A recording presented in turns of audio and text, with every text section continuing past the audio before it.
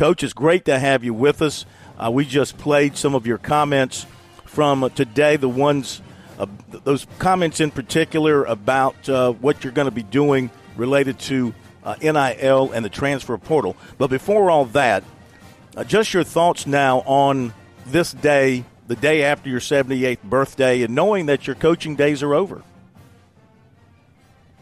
Well, it's surreal, but at the same point in time, you have to look at, what the, where you are in life. I turned 78 yesterday.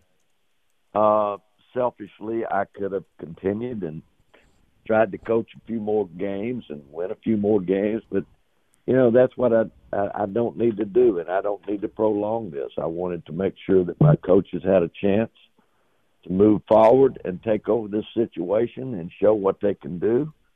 And then it gives me a chance to kind of, focus on my mission right now, which is to try to get a voice into this transfer portal and NIL business. I mean, it's just anyway. It was just time. I feel it was just time. It hit me a couple of weeks ago, and it's been festering ever since, and it was just time. And it's hard to explain that because I've had people tell me that when the time comes, you will know it. And I said, well, heck, I was 72 years old. I hadn't felt it. Most people say when you're 65, well, heck, my goodness alive, I just keep going and keep going. And I can tell you 2 summers ago, no. But, something happened this summer. When the transfer portal came along in the NIL, the first year I said, I'll overcome it. We started losing good players. And, you start losing Sun Belt Conference Player of the Year and this stuff. And you start teaching and they peak and then they leave you. And you say, well, Cliff, you're no longer a teacher. You're a general manager. You're, what's on the board? What's on the draft board here? So, it just wasn't me. That's just not the way that I've coached. And all the changes, the 3-point shot, the shot clock, the recruiting, all that. But this one is one that I just am concerned about the game. I'm concerned about college athletics. And something's got to change, period. Do you think people up the chain of command, and you were reaching out to politicians, you were reaching out to Congress, you mentioned a legislator who was in the audience today.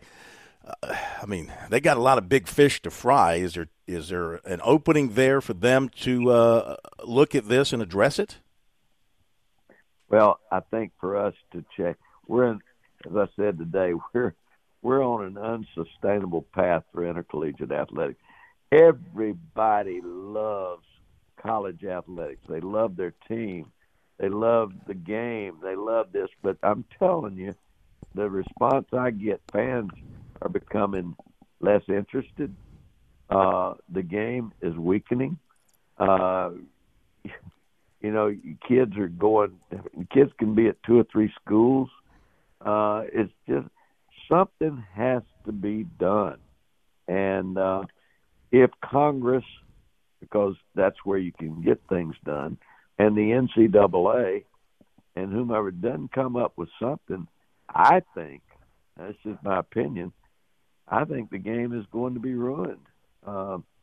Certainly it'll stay there, but it's going to be where people, will rather watch something else. And I don't want to see that, but, and I'm for, now listen, I'm for players getting compensation. I want to make sure that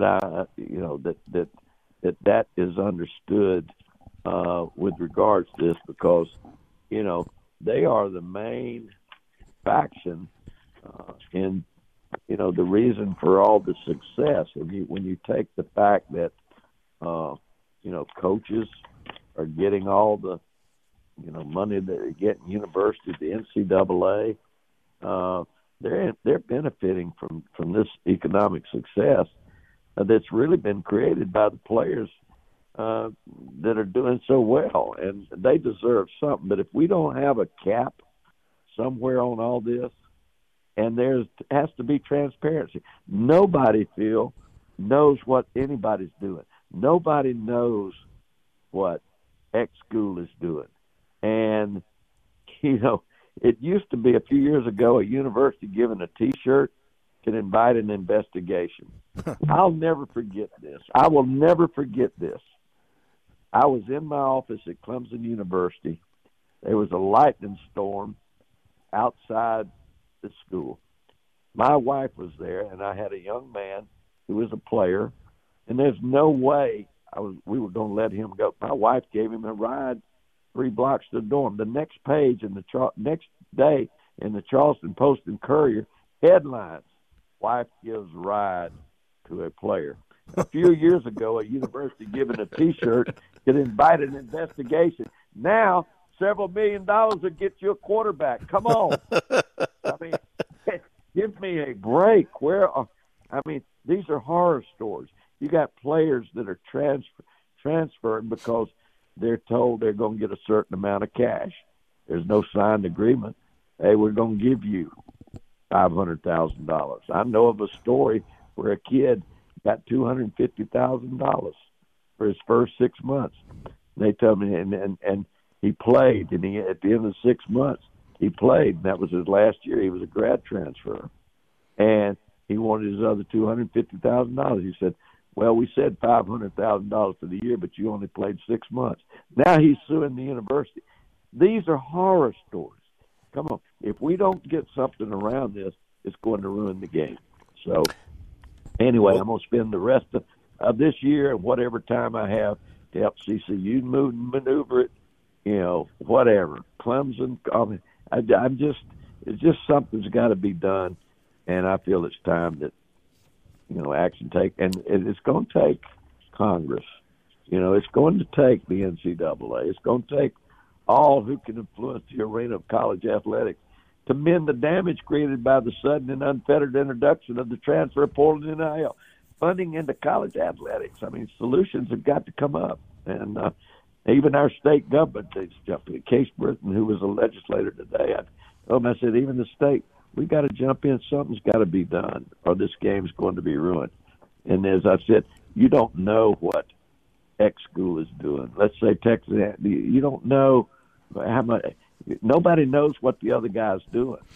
There's got to be some transparency, and that's it. So, anyway. Well, let's spend a moment while we've got you reflecting on a fantastic career of over 900 wins, 46 seasons, I believe, over 900 wins total, top 10 all-time NCAA Division I wins, over 800 wins there. You won a regular season championship at all 4 of your schools that you coached at in Division I. You went to the tournament at all 4 schools. You were the number 1 seed when you were at Auburn. You won an ACC regular season championship at Clemson, which was unheard of at the time and still is pretty much, though they might do it this year. So when you reflect on your coaching career, what are you most proud of? Well, all of it. I think, without question, winning an ACC championship at Clemson, nobody ever thought that was going to happen. My gosh. I had people tell me, don't you take that job. It's a death trap. And my gosh, but if you get Eldon Campbell and you get Dale Davis and you get people like Horace Grant, you get people like Sharon Wright, Chris Whitney, you're going to win some games. And we were able to do that. The same thing in Auburn. I like the fact that I pioneered the Sun Belt Conference, even being started. I was one of, a few people that started that league. And it exists today because of several of us that got together and decided to put a conference together, and we were on a mission. I'm proud of the fact that, I love the fact that Coastal Carolina, that we played Clemson twice and beat them. Auburn beat them because I coached at those schools. Mm-hmm. South Alabama and beat them. Go to West Virginia. This is unbelievable now. think of this. Bob Huggins, West Virginia. Pretty good, right? Mm-hmm. Pretty good, right? Set the record for most points scored. 109 points. A few years, 3 or 4 years.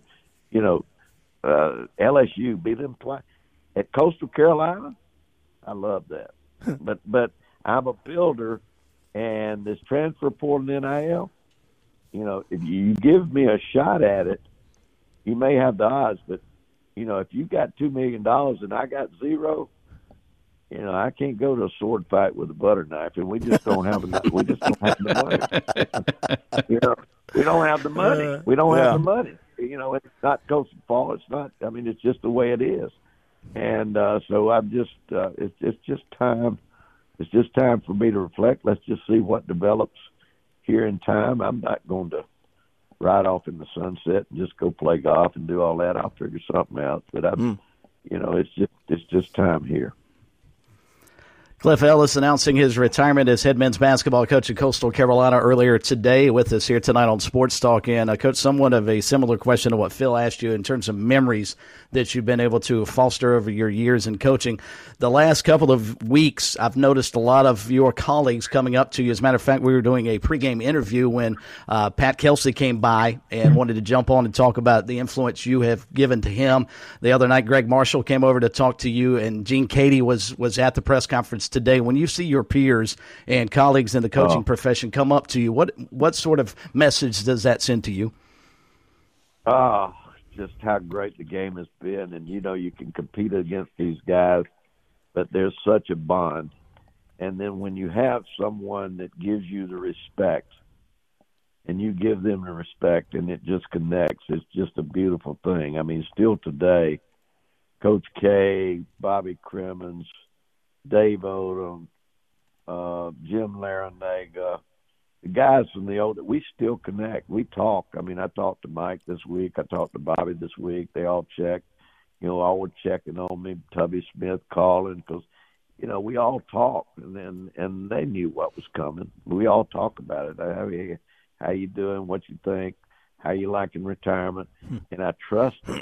And just that bond, I will tell you, that bond during the ACC days, oh, man, we battled unbelievable. But we all, when the season was over, we all would get together at the ACC meetings in Myrtle Beach. We'd go out. We'd go out to dinner. There's one night that we all went out to 2001 in Myrtle Beach. And I'll just show you, and this was a long time ago, but Crimmins says, Ellis is singing tonight. And I said, no way, I'm not doing it. We had everybody but Dean there. And I said, all right, there's only one way that we're going to do this. We only one way. If I get up there, I'm not making a fool of myself by myself. You're going to get up there.